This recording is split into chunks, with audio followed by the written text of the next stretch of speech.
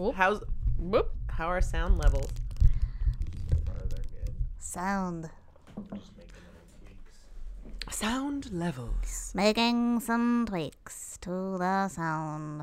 An alien got in here. I am an alien. An alien with in need of some rhinoplasty to fix their deviated septum. This is just who I am. Oh no. Or like a lozenge. An alien with a head cold. I've come to your planet for cold medication. Are you a good witch or a bad bitch? Bad bitch, bad bitch. I've been a rebel all my life. We will not remain hidden figures. We have names. Oh, if it's naughty to rouge your lips, shake your shoulders, shake your hips, and let a lady confess I wanna be bad. I didn't kid you, did I? Well, now you know. Hi, Hannah. Hello. That was a very silly start to a very silly podcast. Perfect. I think we've covered our bases then. I think we're good. All right. I have a mug of coffee. I am ready to go. I'm ready to talk about ladies because you know why? This is a podcast about ladies. It's called Good Witches, Bad Bitches. What do we do here, Han? We talk about ladies and feminine inclined people, and we cover them across the spectrum of history With a giant historical blanket. Yeah. That's Hannah. Oh yeah, that's me. I'm Hannah. Deanna. Shit, we said that at the same time. I'm Deanna. There you go. And we take you on this casual ride. Very casual. We are not scholars. We just like looking. We're not scholars. up We just like women. talking about ladies. Yeah. And we get really passionate and fired up talking about them and the things that they did, the things that they do, the things that they want to do. Yeah. The things they went through. The things they had Against to fight all for. odds. Yeah, man. It's very inspiring. I agree. I did want to read you a little thing that kind of pertains to one of our previous episodes. Ooh. About the Dan sisters. Yes. And if you remember them, or if you didn't listen to the episode, the gist of it is that the Dan sisters were and are. They are. Only one of them's still alive. Yeah, one of them passed away a couple years ago. But they were and are Native American sisters who live on a ranch that was technically given to them by, the quote United States before quote unquote given to them. Yeah, like they were basically they're Shoshone spiritual leaders. Yeah. I remember that. Yeah, they made an agreement to maintain the land, and the U.S. wouldn't claim it as their own. And of course And then that the hasn't US went back on that. And they're like, oh, no, that's fake. Yeah. And so the Dan sisters have gotten into a lot of trouble over the years with the U.S. because they haven't paid any taxes and they haven't been paying grazing fees for their cattle and all this stuff. And they have been racking up fines that they're never going to pay. And at the same time, a Mormon rancher on the same land or close to named Cliven Bundy was in a fucking armed standoff with agents a couple of years ago. Right, because he said that his ancestral Mormon ancestors, that's redundant. Yeah. His Mormon ancestors went and claimed that land before the U.S. government did, so it was his by rights. Yep. And he wasn't... Which is kind of funny. Yeah. I still can't believe Mormon ancestors. That's not a thing because Mormons haven't been around for that long. Well, yeah. And unlike with the Dan sisters, the government agreed with him and gave him back his cattle and said, all right. And they're like, all right, you're right. Have fun. Yep. Peace out. Yep. So his son, Ammon Bundy, was part of that militia that organized to defend his land. And he was in the news recently because he's kind of changed his mind about some things. And so I thought it would be interesting to read this article, or at least... Was he changed his mind, or is this just the way that he thinks and it's very complex? Well, let's see what Washington Post has to say about it. Yeah, I don't know. So this article, let's see who wrote this piece. Leah... Shit, I don't know how to say this last name. Leah Sotile? Sawtile and Eli Rosenberg. So it starts, Ammon Bundy has been back in the news of late. No, he is not involved in another armed standoff with the federal government, like he was in 2016 as the leader of an armed takeover at a wildlife refuge in Oregon. And 2 years before that, a similar standoff over the rights to graze cattle on federal land near his father's ranch in Nevada. So he's been part of two standoffs. Oh, Lord. Yeah, do you remember that wildlife refuge one in Oregon? Yeah. That one was like Yeah. fucking bullshit. I didn't realize he led that one. Oh, shit. Yeah. I didn't connect those dots. I did not either. Sweet. I'm not the only idiot. No. You're not an idiot, and neither am I. Okay, thank you. Oh, Bundy, one of the figureheads of the anti-government sentiment that crested with the rise of President Trump, made waves last week when he criticized the president for demonizing the migrant caravan at the southern border. The statements were striking for a figure so closely identified with the country's libertarian and anti-government right wing. And on Friday, BuzzFeed News reported that Bundy was quitting the militia movement and powering down his social media accounts. Whoa. Yeah. I didn't know that part. Yeah, he says, I never joined a movement. We were a ranching family. We were ranching, and the government came to take our livelihood away, and we said no. It was no more than that. Okay. He said He said the only real announcement he had made was that he was unplugging from Facebook after being surprised by the angry response to his remarks on the caravan. Oh, boy. Of course. Yeah, I was asked multiple times from different various individuals. Different various. Oh, boy. What I thought about these caravans. And I didn't know, to be honest with you. I didn't know the facts. So I began to research and try to determine for myself. His verdict on the caravan, which he delivered in a 17-minute video at the time, broke sharply with the Trump-aligned orthodoxy on the issue. Oh, no. Oh, God. He didn't fall in line with everything Trump says. Why? Let's demonize him. He was basically... What did he say? He was basically called them all criminals? Jesus, Bundy. Your English sucks. What about... maybe it was like the way that... He was basically... He called them all criminals. Yeah, all right. We'll That's go just with the like a benefit of the direct doubt. quote. Yeah. What about the fathers, the mothers, the children who have come here and are willing to go through the process to apply for asylum so that they can come into this country and benefit from not having to be oppressed continually by criminals? Right. Wow, Bundy, that's a real smart view. Bundy, whose family's selective interpretation of Mormonism undergirds its members' anti-government outlook, said his views on the migrants were motivated in part by his religious faith. He criticized partisan-inflected media coverage of the caravan from the right and the left, and said assertions that the migrants were being paid by liberal philanthropist George Soros or had terrorists in their ranks were a bunch of garbage. Thank you. Which is like, wow, most conservatives honestly believe that George Soros is paying for this shit. Yeah, but you know what's funny is that, I mean, I know that he's from a very particular sect of Mormonism and therefore a very particular sect of Christianity, but you'd think it would keep in line with Christian views. You would think. To be like, yeah, people who are running from being terrorized in their home, we should help them. Well, it's in the fucking Bible. That's what I mean. Yeah. Let's see if there's anything else that is worth saying. These refugees are not all the same. They didn't come from the same places. They didn't even come from the same country. Sam Jackson, an assistant professor at the University of Albany College, of emergency preparedness, homeland security, and cybersecurity. That's a college. That's a fucking mouthful. That's like a college in a university? Yep. That's a thing that didn't exist when we were in college. No. Who studies far-right extremism, wondered whether Trump's treatment of migrants cut too close to a history that feels all too near for Mormons, such as Bundy.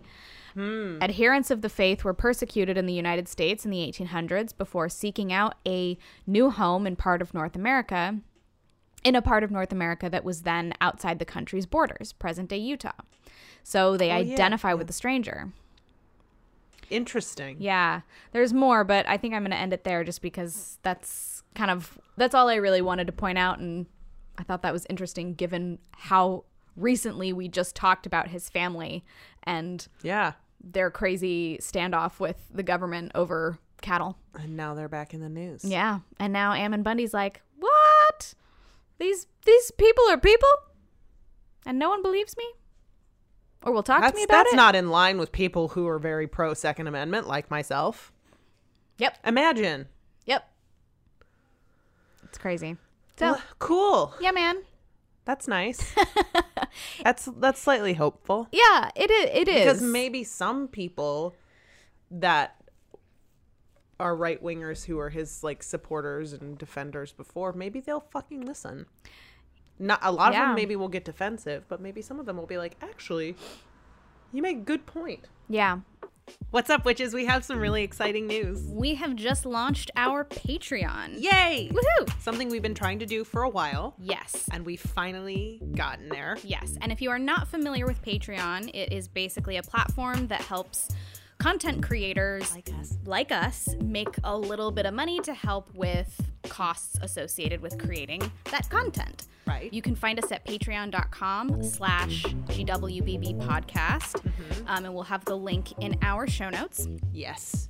At the moment, we have a very basic tiered system. You get to be a patron of this show, and you can opt in to whether or not you want to be a good witch patron or a bad bitch patron. It's the same if you do a minimum donation of $3 or more per month, and the first 10 people of each will get a free pin corresponding to whichever option you chose. Hell yeah. And you'll get a shout out on the podcast Hell as yeah. a good witch or a bad bitch, Yep. whichever one you choose to be. Which is pretty fucking rad. Yeah, we're pretty excited about that. And we really appreciate all of the support that you guys have given us thus far and that you'll continue to give us, hopefully, fingers crossed. And We look forward to seeing you in our Patriosphere. Hell yeah. Matriosphere on Patreon. yeah, let's go with it. Cool. Cool. Thanks for listening. Thanks, guys. We love you. All right, before we dive into this week's lady, This week's lady. we have some shout outs. Shout outs because we have patrons, Woohoo! witches, Hell yeah. which we're so stoked about. And it's like, it means so much. Yeah. It means so much. It's incredibly helpful. You don't even know. So thank you very much. And Financially and morally. financially, and it just The feels moral good. support. It just feels good to know people like us. So yeah, we want to give a shout out to our new patrons. Our good witches and our bad bitches. Yes, we have 2 of each, so we're gonna go for. I will let you know who our good witch patrons are, and Hannah will lay on you the bad bitch patrons. So we want to say thank you to good witch Alex Brown for supporting us. Thank you, Alex. Yes, and good witch Keith Manuel, who also sends us lots of really cool stuff. So thank you for supporting us financially and also supporting us by sending us cool stuff to talk about. Informationally. Yeah. Yeah, it's awesome. And our bad bitches are Dina White. Thank you very much, Dina. Thanks, Dina. And Rebecca M. Thank you very, very much, Rebecca M. I also wanted to mention that Alex Brown and Rebecca M have their own podcast called The Bridge, which is wonderful. It's a narrative podcast, and they're doing some really cool stuff over there. So you should go check that out. It's a different sort of vibe for me today. Uh-oh. So I'm going to open with a little article snippet. Yes. But this week, my sources, before I forget, Vulture, Telegraph, Revelist, The Guardian, Elle, and a little sprinkling of Wikipedia. All right. So here we go. Okay. Get ready. All right. I think you'll like this one. I'm very, very intrigued. Okay. Can't stop, won't stop. On the Today Show Tuesday morning, Jamila Jamil continued her crusade against celebrities promoting detox teas online. Oh, shit. After calling out select celebrities by name, Cardi B, the Kardashians, and Iggy Azalea, Jamil broadly condemned all celebrities pushing these diet products. When Al Roker asked her about her activism around body positivity, Jamil slammed the teas, which she described as essentially bad laxatives.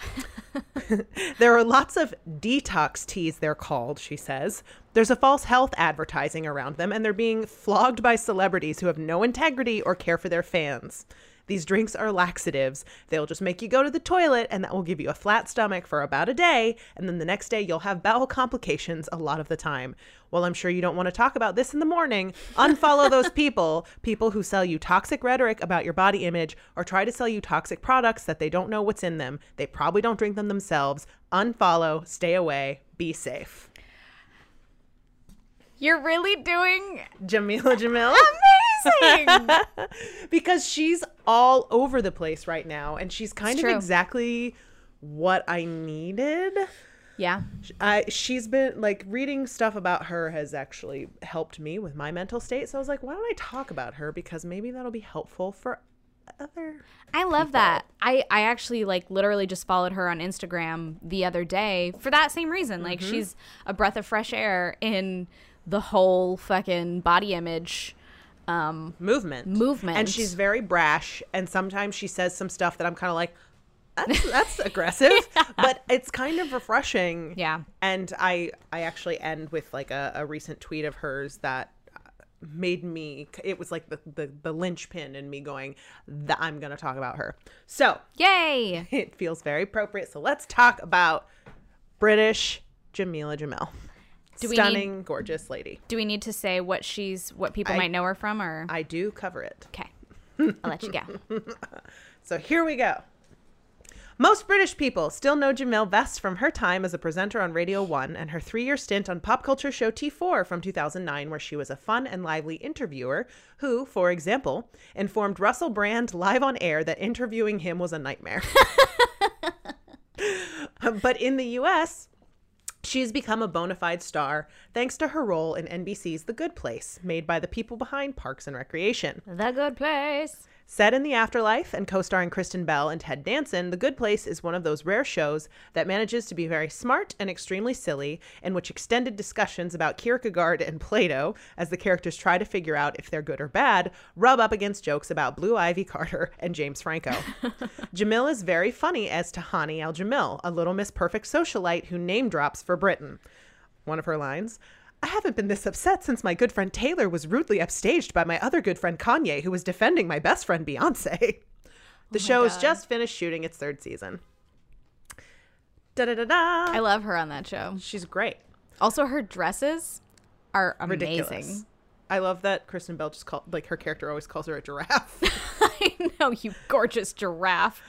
So she's the 5'10" Jameela Jamil was born in London to an Indian father and a Pakistani mother on February 25th, 1986.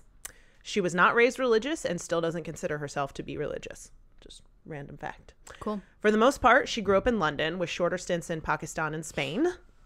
Whoa. Her parents had a very sad marriage, according to her. They divorced when she was pretty young.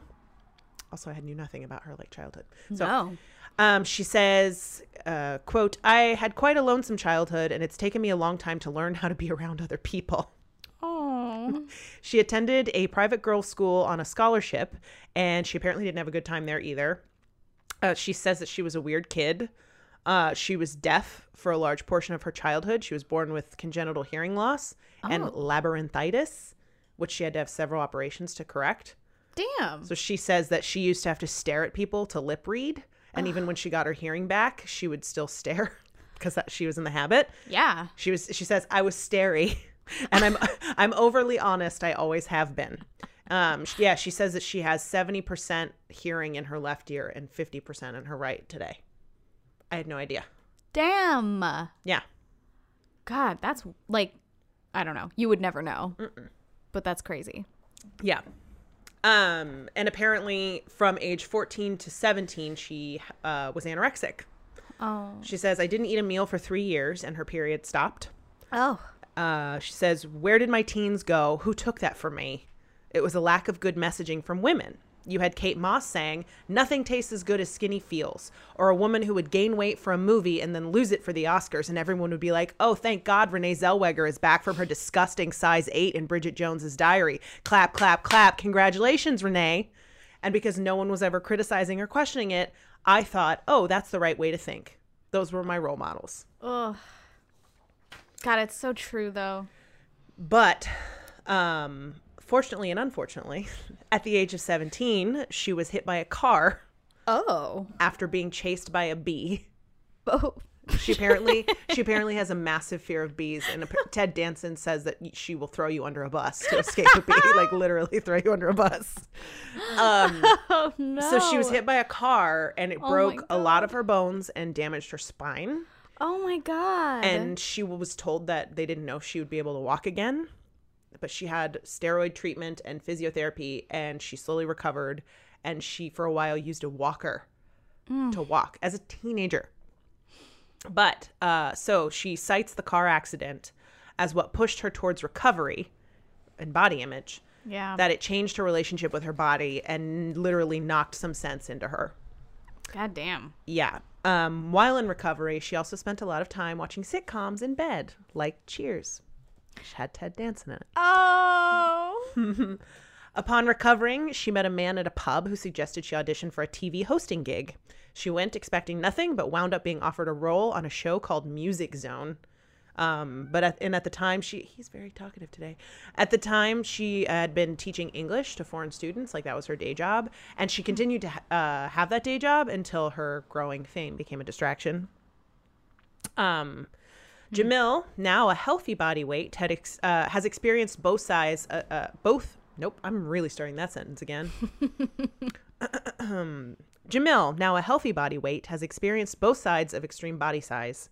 When she was 20 years old, she had mercury poisoning and she lost a great deal of weight.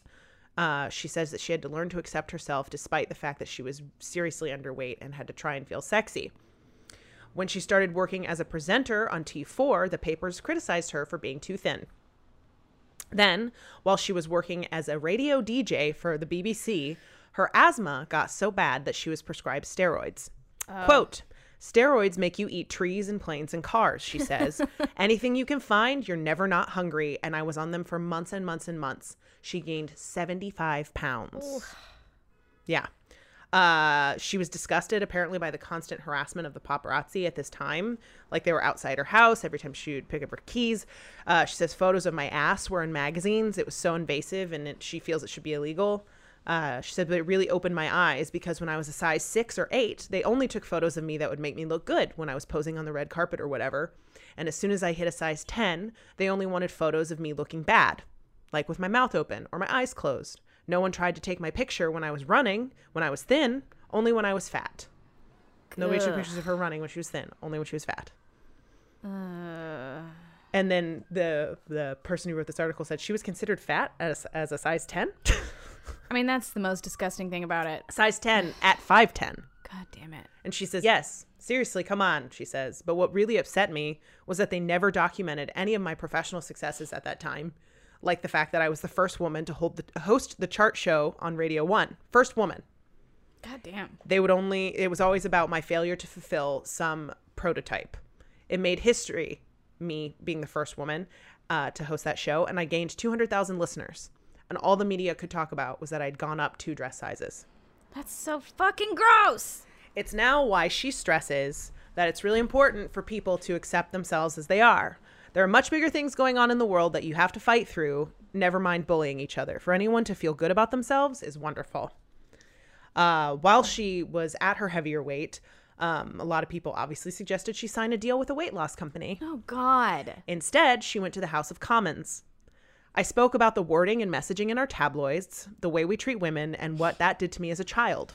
Her activism led to a collaboration with the clothing brand Simply Be on a, quote, burger-friendly namesake collection. So she created a plus-size line of clothes based off her experiences. That's so awesome. Recently, she tweeted 2 photos of herself during that time and also shared how it prompted her to start her plus-size clothing line. The tweet says, "The paparazzi tried to shame me and would taunt me outside of my own home. Did I cover up? No. I wore whatever I wanted, and I owned my fun body that took me from point A to point B.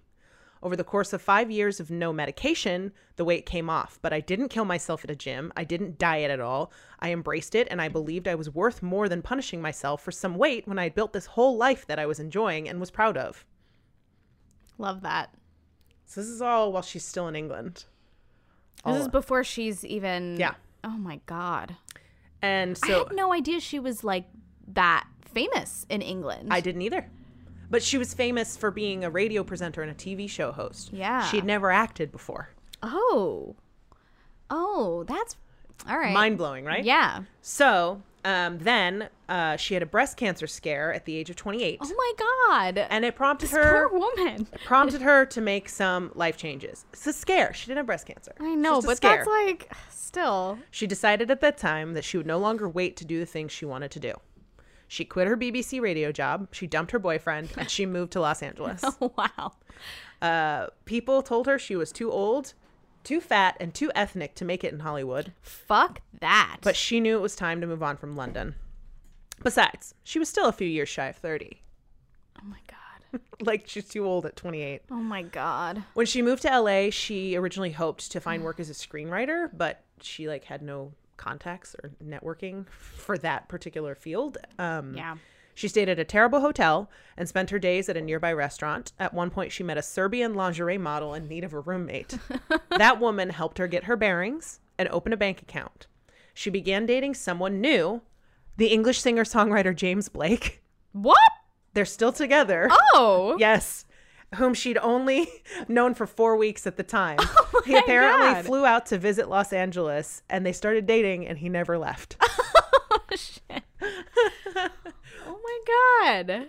Which is crazy to me. I love that. Eventually, her manager insisted that she audition for a new show, The Good Place.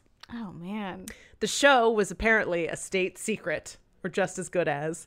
And all Jamil knew ahead of the audition was that Michael Schur wanted someone of her ethnicity, but also English and irritating. She says, I believe I check all three of those boxes. Even so, she had very low expectations, assuming that everyone would find her to be a shit actress, but possibly likable enough to hire as a writer. However, when Schur met Jamil, he couldn't believe that she wasn't already a huge star. Her presence was undeniable. Her audition was sort of stunning, he says. The character was described as having a British accent. And when she asked me, before she read, which specific accent I'd prefer, Oxford, Royal Family, East London, West London, and so on, and demonstrated each of them with flawless precision, the idea that she had never acted before seemed impossible. Yeah. Yeah. So, Jamil plays a character who is defined by her Englishness. Her ethnicity is not an issue. Similarly, the two young male leads are played by an African-American man, William Jackson Harper, and a Filipino-Canadian man, Manny Jacinto, and in neither case is their ethnicity a bar to them having on-screen romances with women from other backgrounds. Quote, there was a moment when we were filming in season 1 when I realized I was in a scene with two other women from South Asian backgrounds, and it wasn't commented on the show or anything. Jamil says, we were all shocked by this, for our race to not be fetishized in some way, and we were shocked by how shocked we were. Well, yeah. I mean, you hear, oh, well, we already have one of those. Yeah. So It was the same kind of thing with Brooklyn Nine-Nine. Melissa Fumero was sure that it was Stephanie Beatriz, yeah. who she was like, oh, Melissa Fumero, she heard that Melissa Fumero got cast, and she's like, there's no way they're going to cast me because they already have a Latina woman. Yep. Which is, yes. So fucked. Right. But Yeah. then they did cast her, because who fucking cares? Because Because she was right for the part. and hopefully little by little, inch by inch, we're getting better. Yeah. But, so, the first season of The Good Place, she admits, was hard for her to fully enjoy. Quote, it was a very fun, very tense experience, but I was so scared. We shot the finale last, so you literally walked away with a feeling of ending. I'd been quite numb throughout filming, so at the end I thanked everyone and was just very cool and collected about everything that had happened for the last 5 months. Bizarrely so, considering I was on the Universal film set where they filmed Spartacus and Jurassic Park. And then as I started walking off the set, I began sobbing uncontrollably all the way to the gate, and it's like a 20-minute journey in a golf cart. Then she connected all of her dots. Let's go back. When I was 17, I had that car accident that hurt my back. Kids my age were in college, and my father had just left our family. I didn't really have anyone to talk to, and literally every minute I was awake, I was watching American sitcoms. And to know that kid who thought she would never walk again, who felt so despondent, was now in an actual real-life American sitcom with Ted Danson, whom I used to bloody watch on Cheers, it hit me like a ton of bricks, and so she started crying. This is gonna make me cry. I know. Right? Meanwhile, Jamil has taken on another high-profile role, that of an extremely vocal critic of celebrity culture. She started an Instagram account called I Weigh, in which women post images of themselves and say how much they weigh, not in pounds, but in the qualities they like about themselves. Oh. Good friend, bad singer, loving sister, so on. She made headlines earlier this year when she criticized Kim Kardashian for promoting something called an appetite suppressant lollipop. Oh, Quote, God. "Fuck off, you terrible and toxic influence on young girls." She wrote that on Twitter. Oh my God. Kim Kardashian later deleted that post. On her Fucking blog, right. On her blog, Jamil often takes the extremely unusual step for a celebrity of calling out journalists and fellow actors by name. Quote, "Some awful woman called Heidi Parker for the Daily Mail Online has written an article appearance shaming a heavily pregnant Jessica Biel," begins one typical entry. She wrote a smart take on the Aziz Ansari scandal after the comedian was accused of having pressured a date into having sex and linked a lack of interest in female consent with the rising availability of porn, which is interesting. Yeah. I'd be curious to see what she has to say about that. Apparently she and Aziz Ansari have the same manager, which is kind of funny. Yeah. And of course, Michael Schur created Parks and Rec. So, Yeah. but she hasn't gotten in trouble with either of them, apparently, which is kind of cool. Well, good. But anyway. It'll be interesting to see what happens as her star rises. Because I know that's partially why a lot of those people, like why celebrities don't get called out by other celebrities or whatever. It's just because like they share managers and they share, you know, you never know when you're going to end up on set with one of them one day. And so everybody, like, it's like this producer loves so-and-so. So if you slam them, then that producer's not going to like blah, blah. yeah. But if her greatest ambition was not to be an actress. No. You know? She kind of stumbled into it, which is annoying, but also But it also means that she's like kind of free in a way Yeah. to talk about all this shit, you know? She doesn't necessarily need to keep doing this, and clearly she is beloved enough by her audience, by her fans, that it would be stupid to prioritize the feelings of the people who she's calling out. She also takes issue with the expectation that women fit a homogenous mold of perfection. Quote, "The patriarchy profits from conditioning women to only think about our exterior and to spend all our money and time obsessing over our aesthetic rather than building what's inside. Society finds a wide variety of men attractive, from Mark Ruffalo with his dad bod to Adrian Brody to Leonardo DiCaprio to James Franco.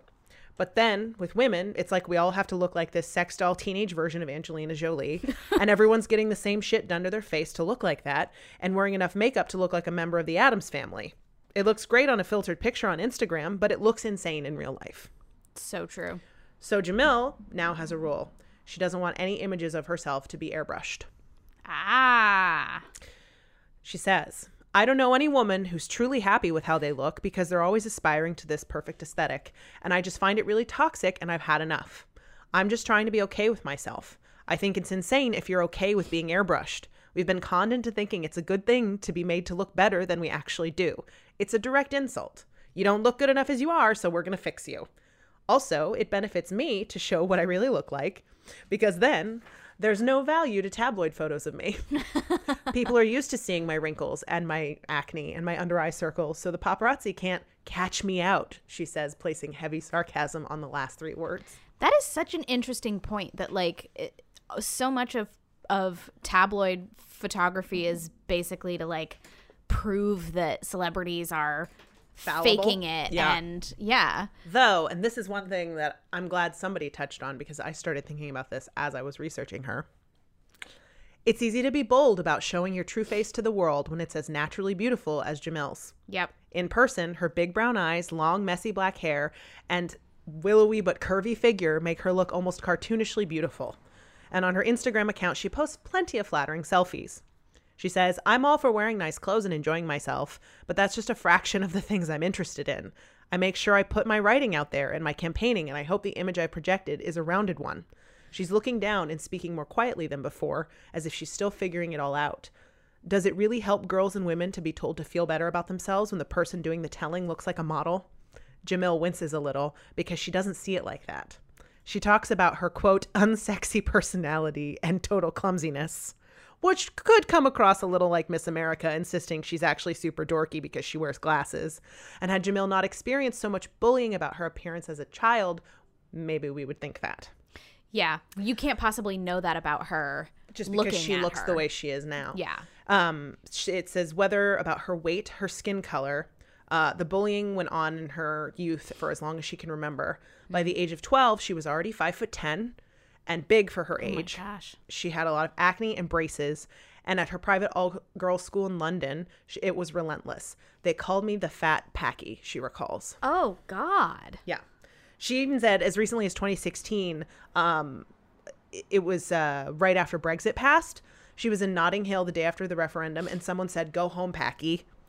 And the day after Brexit passed. And she said, "How long have you been waiting to say that, mate?" Yeah, good fucking question. Anyway. Oh, God. Ugh. Some progress has been made, Jamil acknowledges, but she says there are still attempts to drag us back down. Being okay with yourself is the most amazing middle finger to everyone. She's quick to clarify, though, that caring about your looks is okay, too. I wear a bit of makeup and short shorts and high platform boots sometimes, but it's an eighth of who I am. I'm not sitting here as an actress who sometimes endorses clothing lines being like, don't care at all about the way you look. Just don't make it everything. It's a piece of your pie, not the whole fucking pie. Men are told to become successful and smart so that they get to date a Victoria's Secret model. We're told to become smart and successful and look like a Victoria's Secret model. What is this bullshit extra homework? God, I love that. That's so true. Does Jamil ever worry about, does she ever worry that being outspoken might hurt her career? Oh, I don't care about that, she says. I can't not say this because then I might become a double agent for the patriarchy, which has always been my greatest fear. A double agent for the patriarchy. Ooh. Mm-hmm. There's an obvious irony in that it took coming to LA, in many ways the global epicenter of body neuroses and abuse enablement, to turn Jamil into a warrior on behalf of women's self-image and safety at work. But she says it was being here that pushed her over the edge. And put like that, it's depressing that more women haven't had that reaction too. I just can't stay silent anymore. I can't, she says. I don't care if I'm going down. I'm going down in flames. I'm fine to not work in this industry, but I'm not fine to not say something. Yeah. I love it. I know. The older she gets, the more Jamil becomes aware of the way shaming works to keep women from stepping into their power. I've realized all of the things I wanted, most of them were available to me all along. I was just made to believe that they weren't.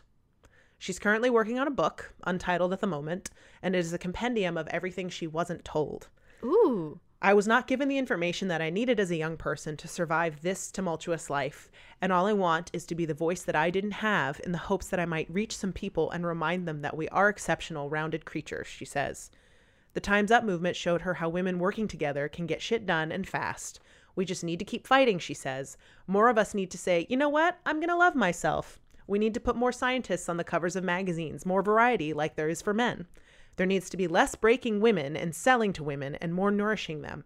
And then we'll be great. We'll all be equal. I love you, Jamila. Yeah. And so I wanted to end with what she had. There's a couple of tweets that she had. One of them is pinned right now because she is so brash and out there, and she's making a lot of accusations at very famous women. Yeah. And she's been criticized that it's not very feminist of her to put down women. Sure. Blah, blah. And so this is kind of her statement on that. And I think it's important to kind of end on it. She says, to anyone who thinks feminism means never calling other women out, you're wrong. And this is not progressive. We call men out all the time when they hurt women. We have to also call out women who do the same. Your gender does not protect you from being accountable for your bad behavior. When I mess up, I'm taken to task and heavily criticized by those who feel offended. Because of that, I've been forced to look at myself and work harder to evolve. I have been a bad feminist in the past, a misguided, accidentally non-intersectional, ignorant dickhead, and I'm thankful to the women who have and who continue to call me out because they teach me that I'm not there yet and I can do better. Feminism is about equality, and that means also being equally as responsible for the well-being of all other women as we expect men to be. Most of us are just feminists in progress, and we always have more work to do. I know I'm being a bit extra over this whole thing, but the war against women's bodies and general image is ongoing and out of control. Teen surgery, eating disorders, and self-harm are at an all-time high, so it's going to involve a big noise to fight back. Don't like it? Mute me. And that's Jamila Jamil, who has made me feel very feisty recently, and I love her I know. so much. Well, and this feels really appropriate for right now because it's the week before Christmas and like Yeah. you know, and everybody's like, we're eating holiday treats and you know, blah blah blah, and we're gonna come back from all of our holidays on January 1st and just feel horrified with ourselves and be beating ourselves up and you know, like that's kind of what we're taught to do. And this is a really nice reminder that like, you know, we can't do that to ourselves, and like we just need to not worry about it and take care of ourselves and have fun if we want to have fun.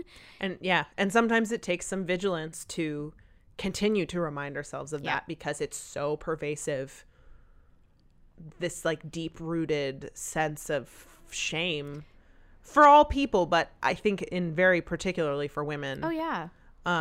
Yeah. And it was very helpful for me personally, and this is why I want to talk about her, because I had kind of a meltdown this week when I was going holiday clothes shopping. Oh gosh. And I literally broke down crying in the dressing room because I found a bra that fit me. That's why I started. But I like looked at the bra and I was like, "There's no way that's gonna fit me. That's huge." And then I put it on and it fit me perfectly, and I was like, "Oh my god."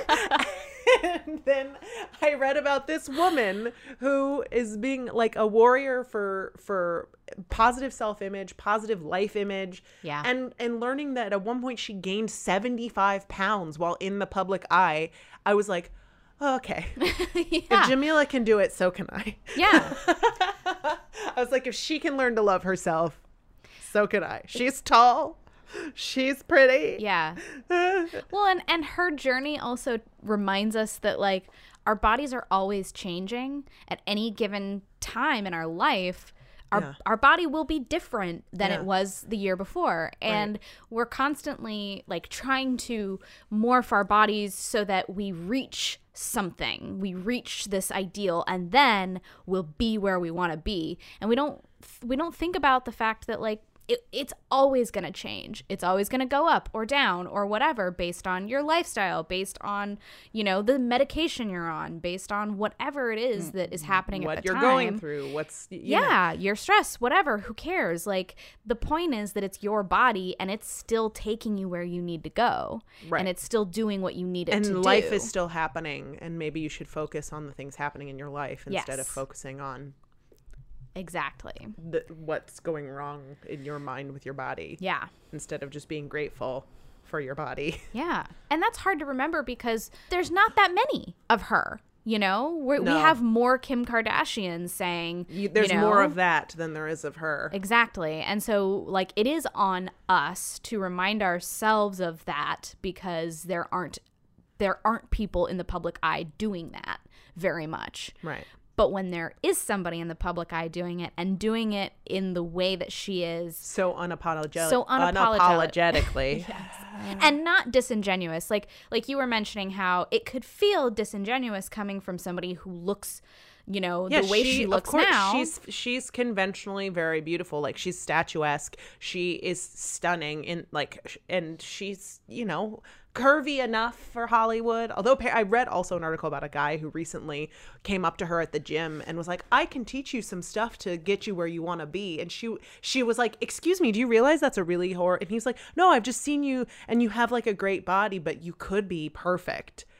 And she was like, fuck you. Don't talk to people, men or women, about what you think they need to be doing with their bodies. You don't know me. She was like, I'm actually very happy with the way my body looks right now. Thank you. And he was like, yeah, but it couldn't. She's like, nope, you're not going to finish that sentence. Like, ugh. God damn.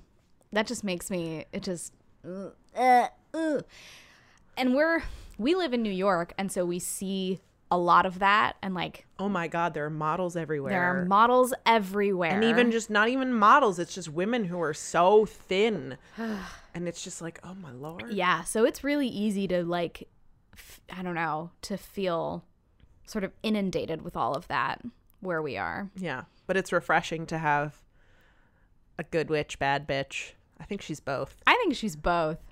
She's a bad bitch in that badass way, being a good witch She's a bad bitch for the progression of good. Yes. I like it.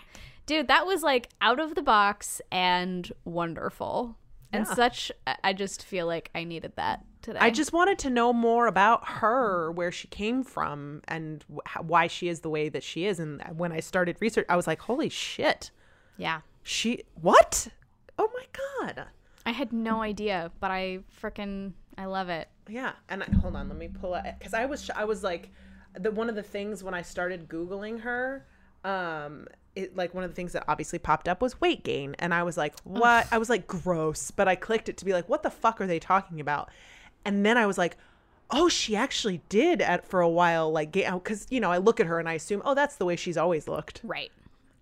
And it's not. But she was famous, she was famous for being a radio personality, which is so funny that they still were super focused on what the fuck she looked like. Yeah. Because she's beautiful. Yeah. But the thing is, they don't do that shit to male radio presenters. No, you can look like whatever you want. Yes. When you're a dude. And I like that she mentioned, like, because I think Mark Ruffalo is like fucking adorable and I love him. Of course. And he does have a dad bod. And like we still think of him as a leading man in a lot of ways in our society. And we don't have that really as much. You never encountered it. Well, one of the reasons why I love watching her on The Good Place is because she is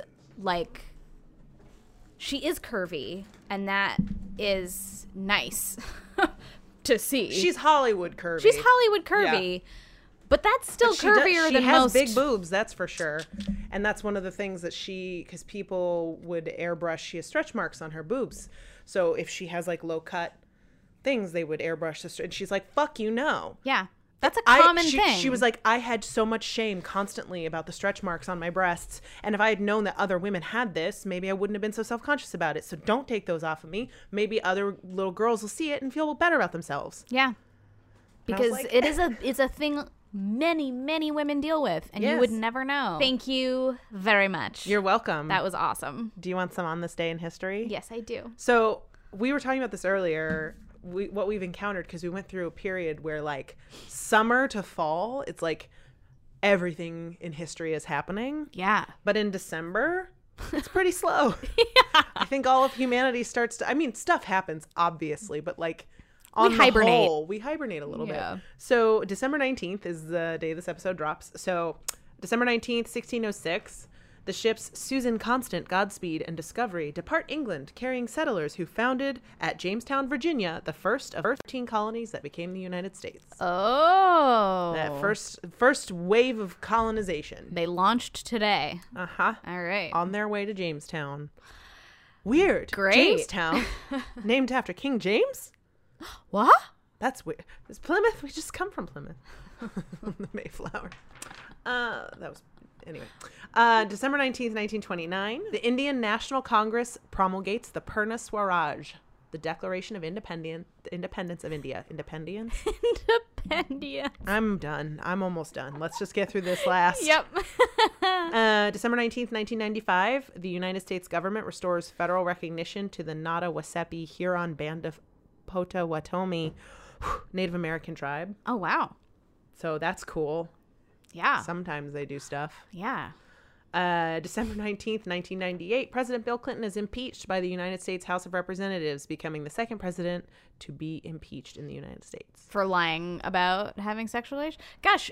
Does that sound like someone else? Whoa. Weird. Imagine. Wow. Seems like a real minor crime at this point. Lindsey Graham the other day said, I don't care if Trump lied about sex. Yeah. Having sex with women. Like, I don't care if he perjured himself about this. And someone was like, but didn't you impeach Bill Clinton for this same thing? Yeah. Maybe? Anyway. December 19th, 1910, birth of Jean Genet. I think it's either or. He's a French novelist, playwright, and poet. I did a scene from one of his plays called The Maids. It's crazy, somewhat kinky and sexual. It's interesting. Ooh. Of its time, it was like, whoa, but he's French. Speaking of French birthdays, December 19th, 1915, Edith Piaf was born. And she's a French singer. Singer. Mm-hmm. Thank you.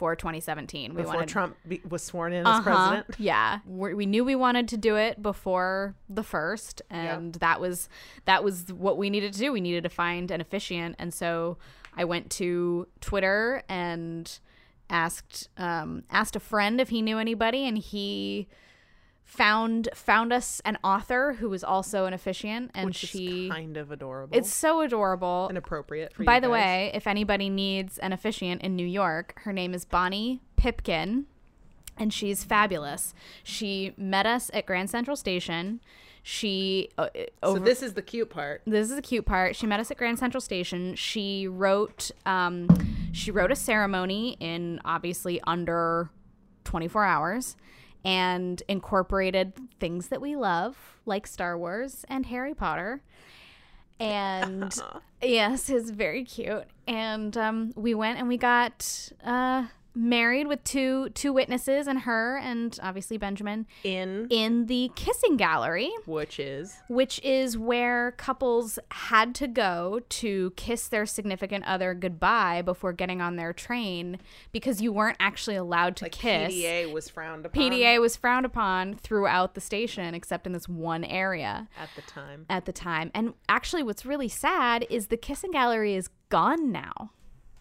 That is really sad. They are knocking it out to make room for the Long Island Railroad. At Grand Central? At Grand Central. Or is it going to leave Penn? Or are they just adding a new I think they're just terminus? adding a new terminal. And so I brought a friend there to show her where Ben and I got married last year, and it was closed off and they were knocking it down. So we were really lucky to actually be able to use that room at all, because it's gone now. Yeah. So yeah, that's what I'm excited about.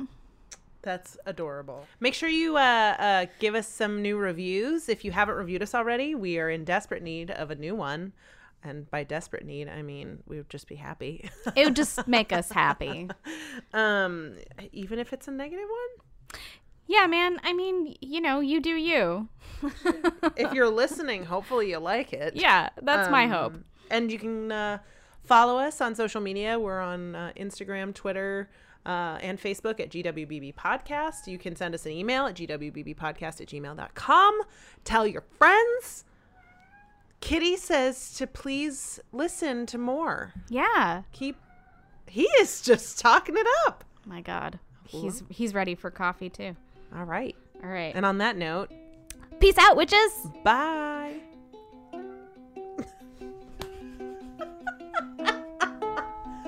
Thank you for listening to Good Witches, Bad Bitches. Thank you for listening. You can find us on iTunes, Google Play, Stitcher, Blueberry, and more. Basically anywhere you listen to your podcasts. Mm-hmm. If you like our podcast, it would be really helpful if you could please like and subscribe, rate and review, share with your friends on social media, word of mouth, all of that. It's great. Yes, and you can find us on Twitter at GWBB Podcast. Instagram is the same, and we are on Facebook under Good Witches, Bad Bitches Podcast. And hey, guess what? If you want to hear all of our episodes, they are all up at our website, gwbbpodcast.com. If you have a story about a woman in your life that you want to share with us and that you want us to share on our podcast at some point, you can email us at gwbbpodcast@gmail.com. Hey guys, you know what? If you like what you hear, maybe please consider a little bit of supporting us financially by visiting our tip jar. The link is in the show notes. Every little bit helps. It just kind of makes it so that we can keep this going, so that it has some longevity. So just think about it. See how you feel about it. Or you can support this podcast directly by buying us a coffee on our Ko-Fi. So that is ko-fi.com/GWBB podcast. Coffees start at $3 because that's generally the price of a fancy coffee, and it just helps us keep the ship going. Good Witches, Bad Bitches is produced by Moonbounce and powered by Pinecast. Boom, boom, boom. Thank you so much for listening. Thank you so much for listening.